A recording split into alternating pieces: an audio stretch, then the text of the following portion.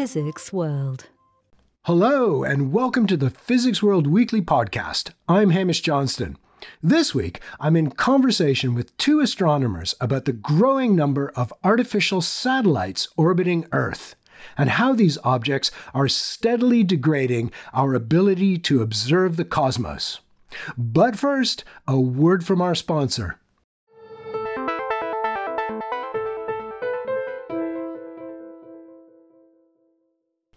The Electrochemical Society, founded in 1902, encourages you to participate in the leading conference dedicated to electrochemistry and solid-state science. The Society is hosting their 245th ECS meeting in San Francisco, California, from May the 26th to the 30th, 2024. ECS events are the premier space for you to present your latest research, to network, and to advance the science of sustainability.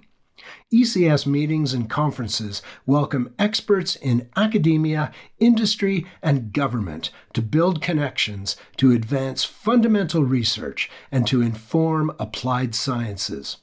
Abstract submission is open until December 1st, 2023. Visit electrochem.org/245 to learn more and submit your abstract today.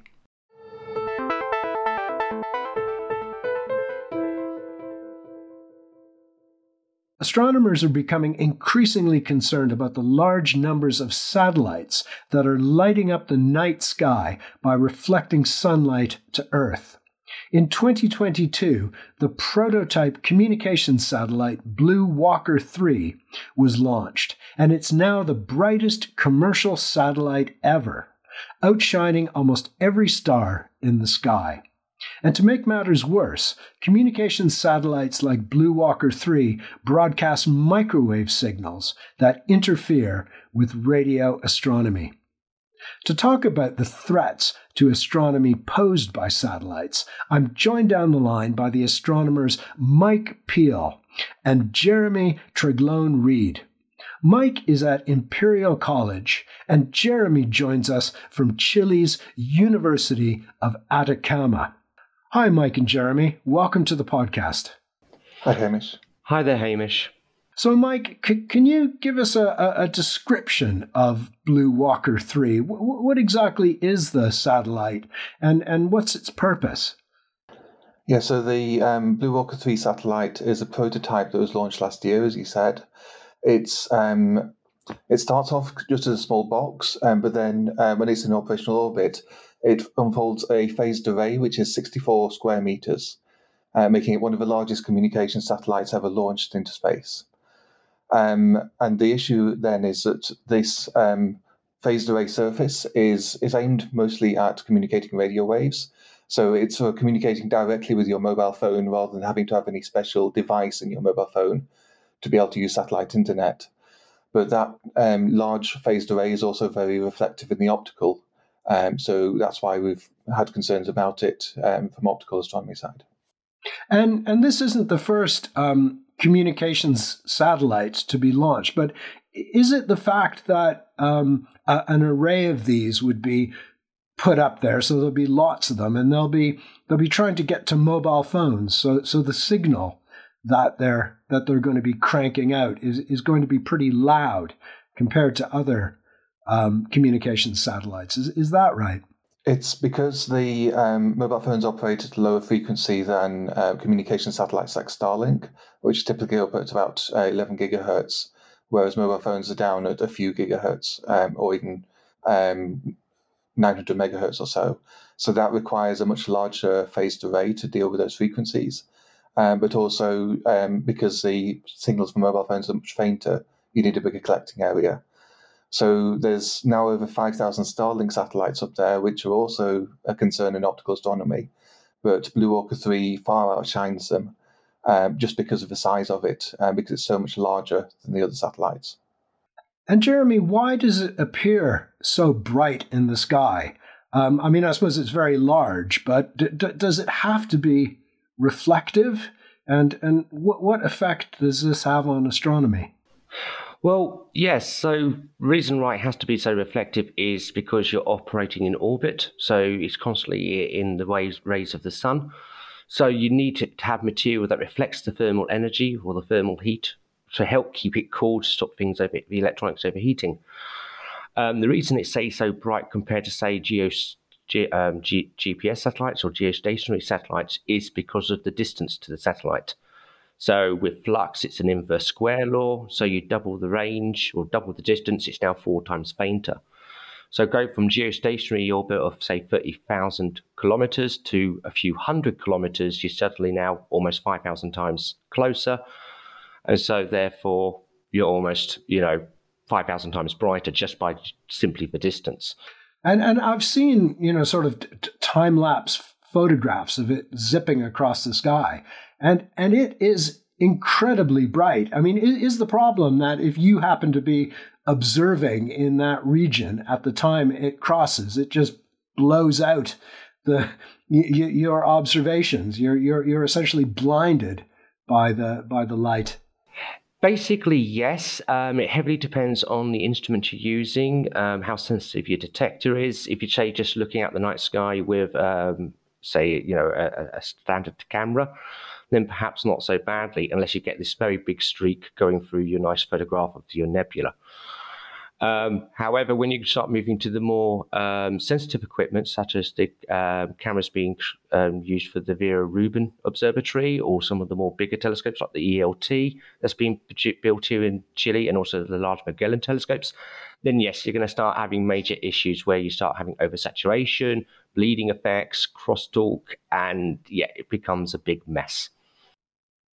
And Mike, I also mentioned the negative effects on radio astronomy.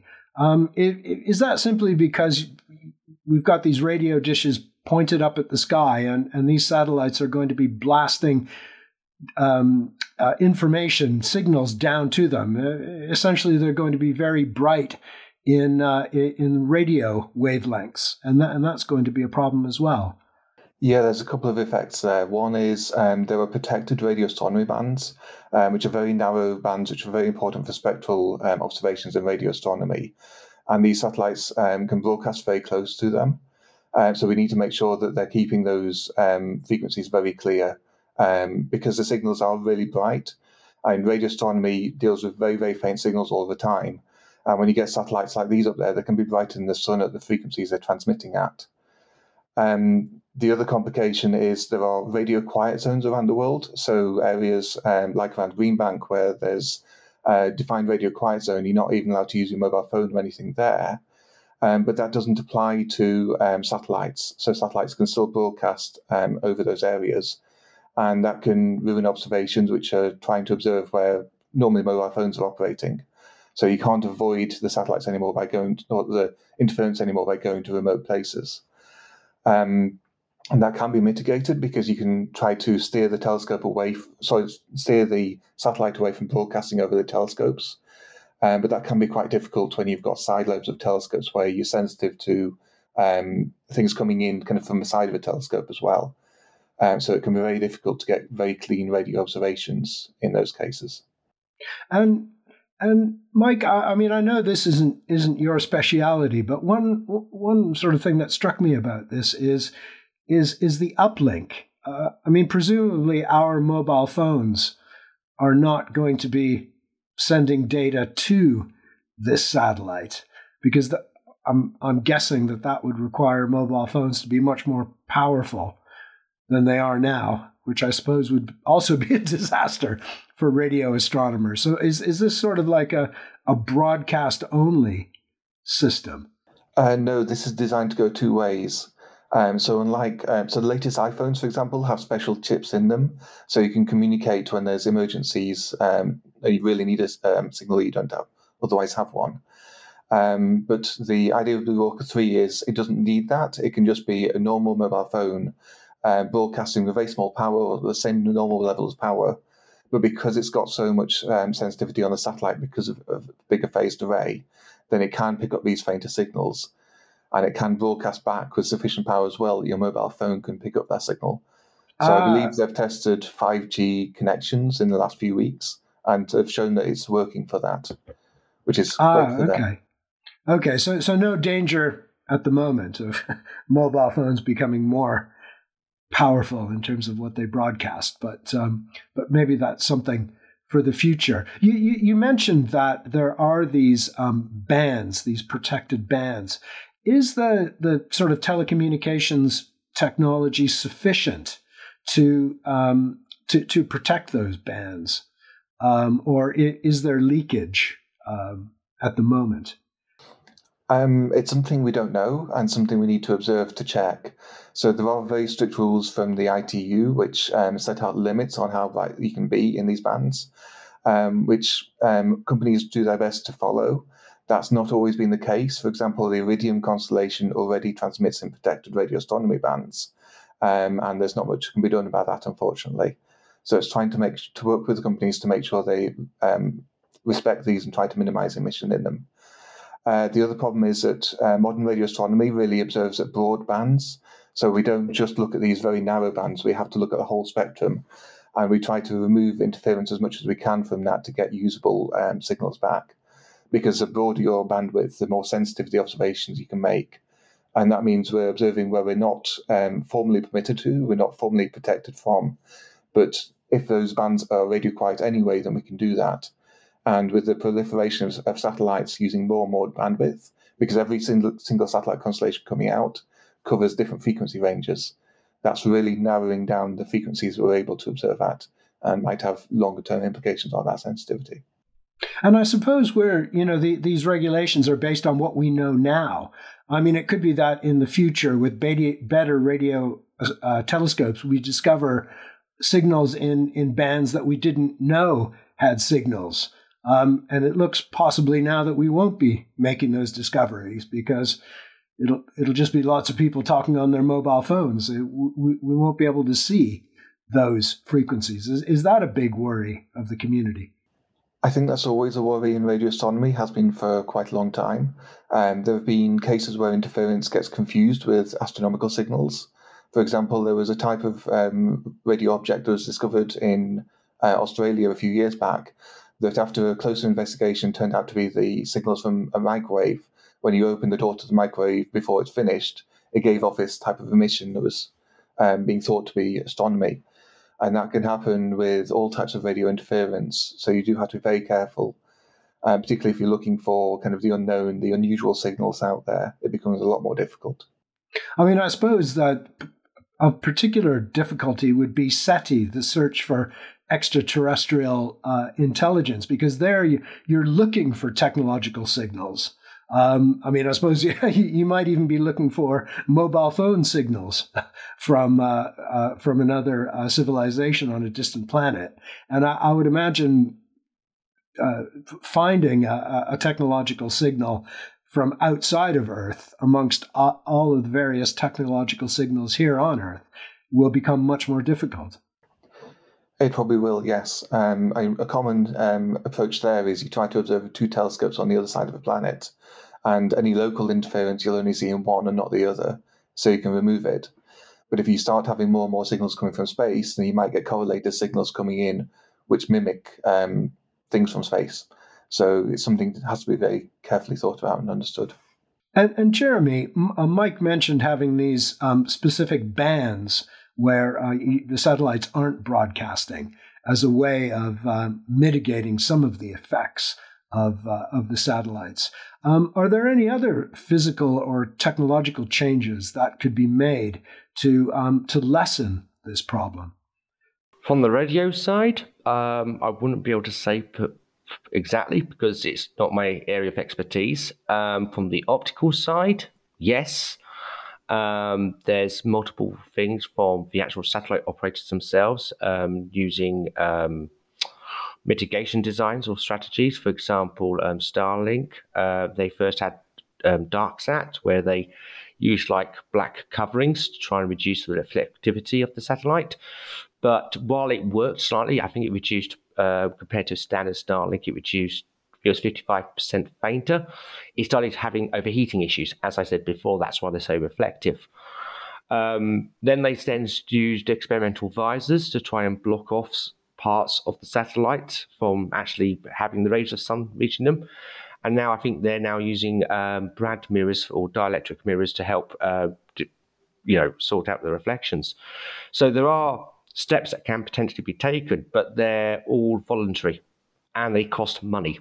So we've got to hope that the operators are willing to spend this money and work with the astronomy community. There are other things that we can do as astronomers. We can develop software to try and remove the contaminations.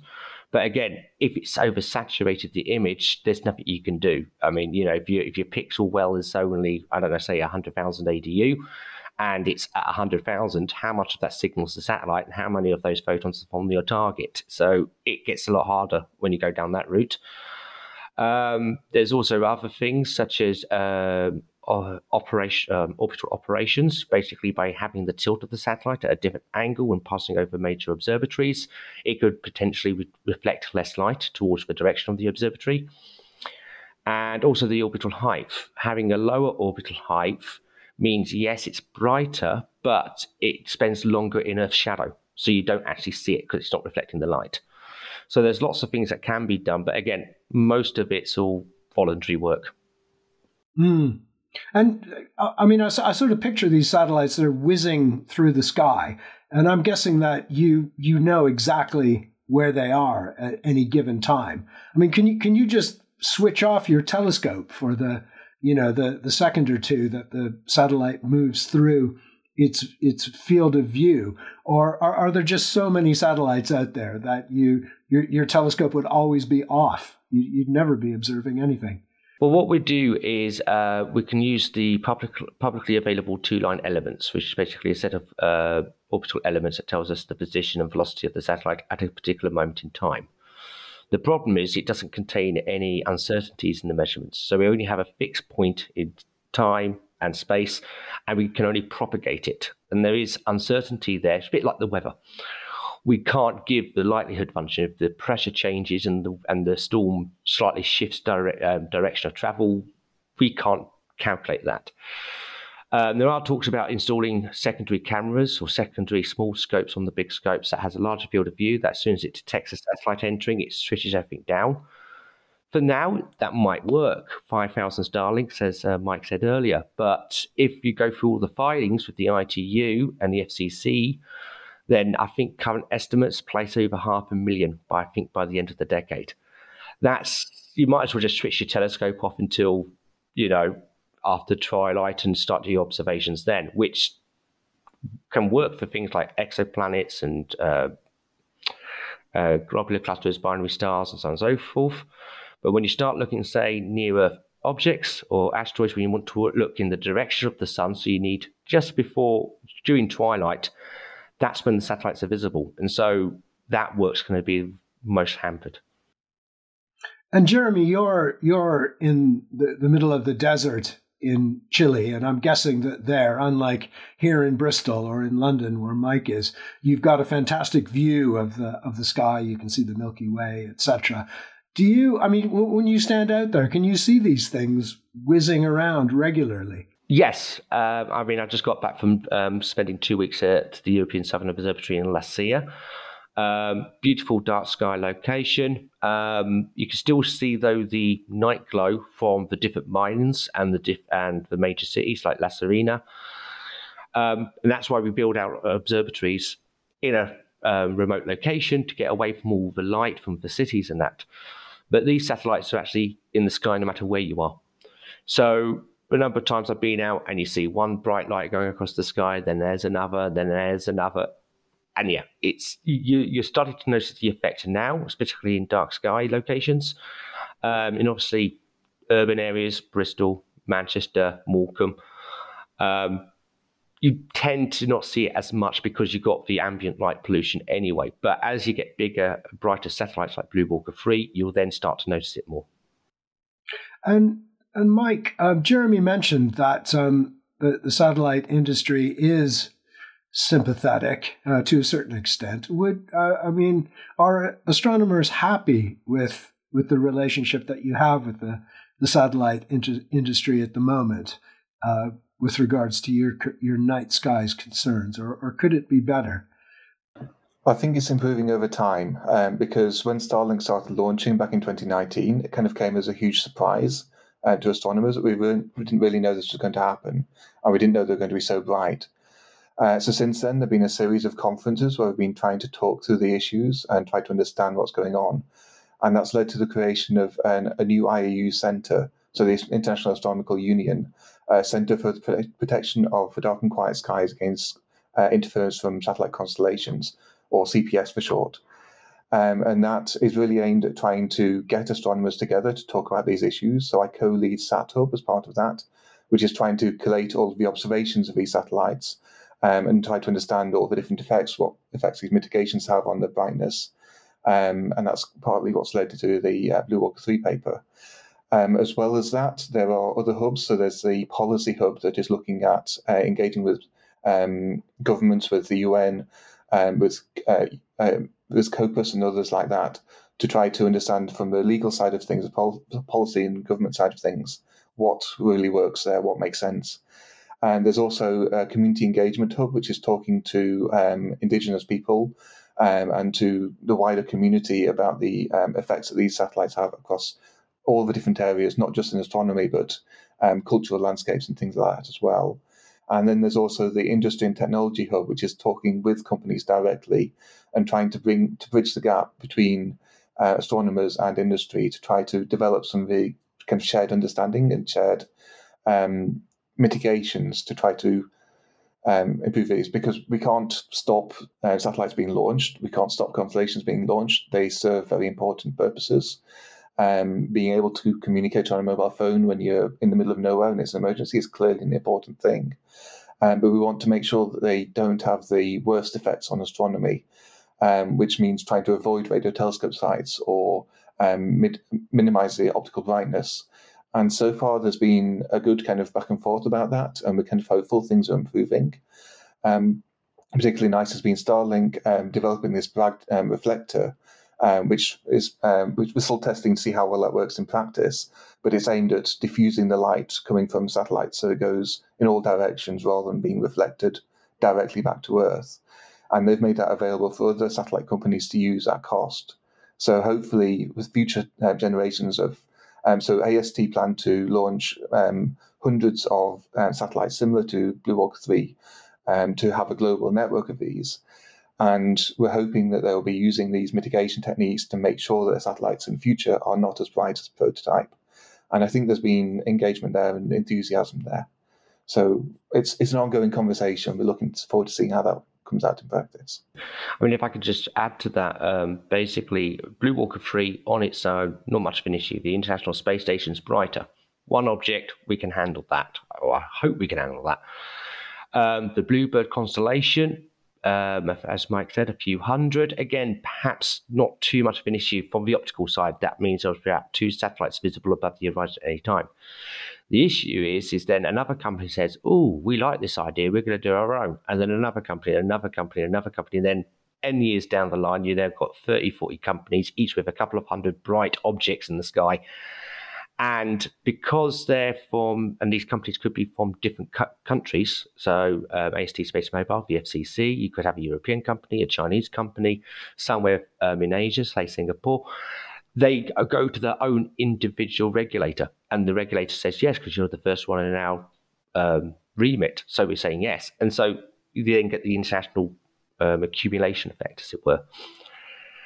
I mean, this is one of the things that we'll be doing working here in Chile with the IUCPS, because Chile is one of those special countries, I would like to say, where the benefits and negatives are at their greatest. We've got quite a few rural communities, a lot of communities that don't actually have access to internet.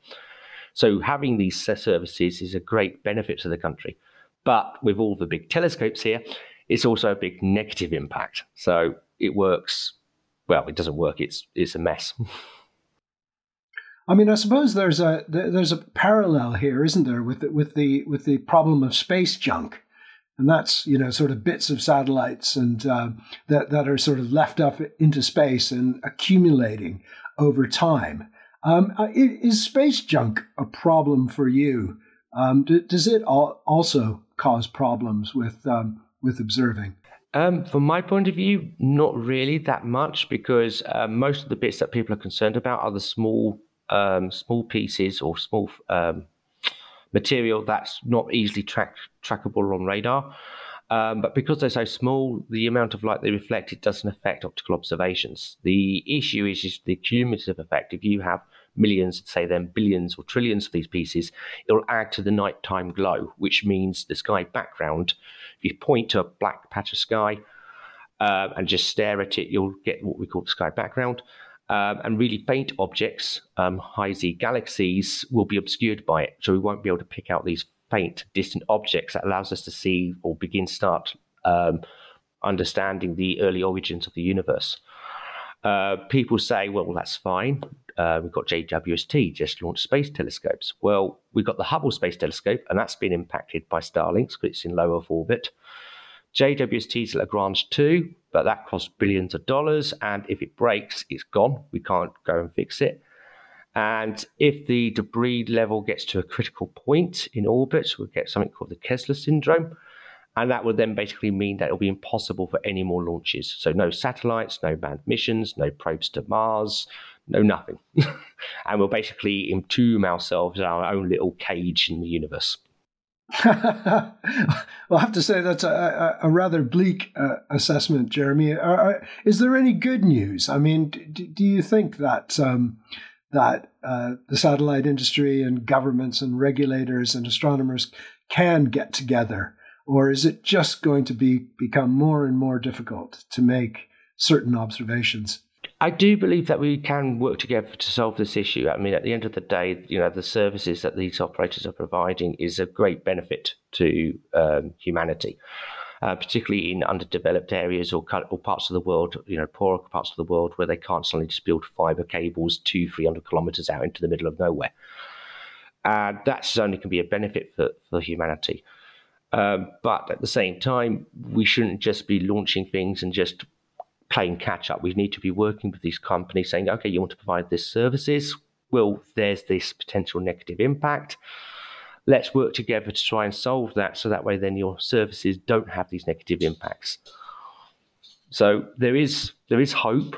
The IUCPS is a very pivotal part of this by actually allowing astronomers and industry to work together to try and solve this. Jeremy and Mike have joined forces with astronomers from around the world to write a paper about the brightness of Blue Walker 3 and the negative effects that it will have on astronomy. It's published in the journal Nature, and it's called The High Optical Brightness of the Blue Walker 3 Satellite. Mike and Jeremy, thanks for coming on the podcast, and we wish you well in your campaign to mitigate the effects of satellites on astronomy. Thank you very much for having us. Thank you so much, yes.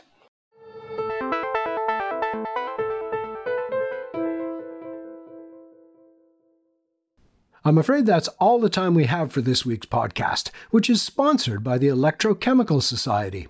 Thanks to Mike Peel and Jeremy Treglowan-Reed for joining me today. And as always, a special thanks to our producer, Fred Isles.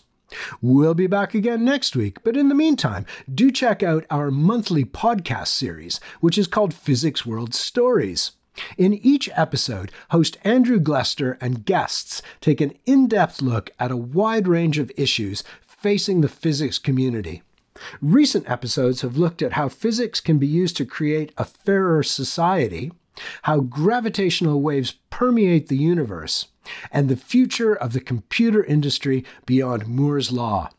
You can find all episodes of the Stories podcast on the Physics World website and at your favorite podcast provider.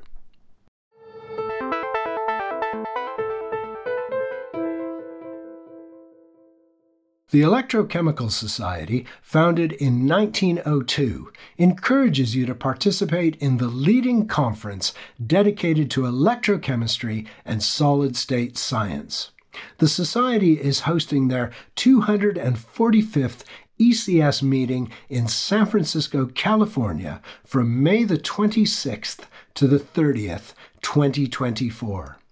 ECS events are the premier space for you to present your latest research, to network, and to advance the science of sustainability.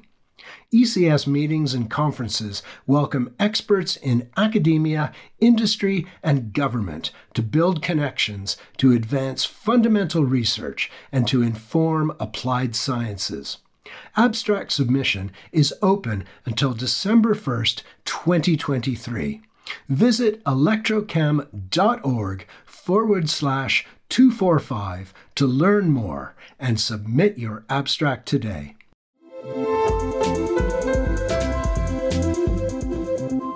Physics World.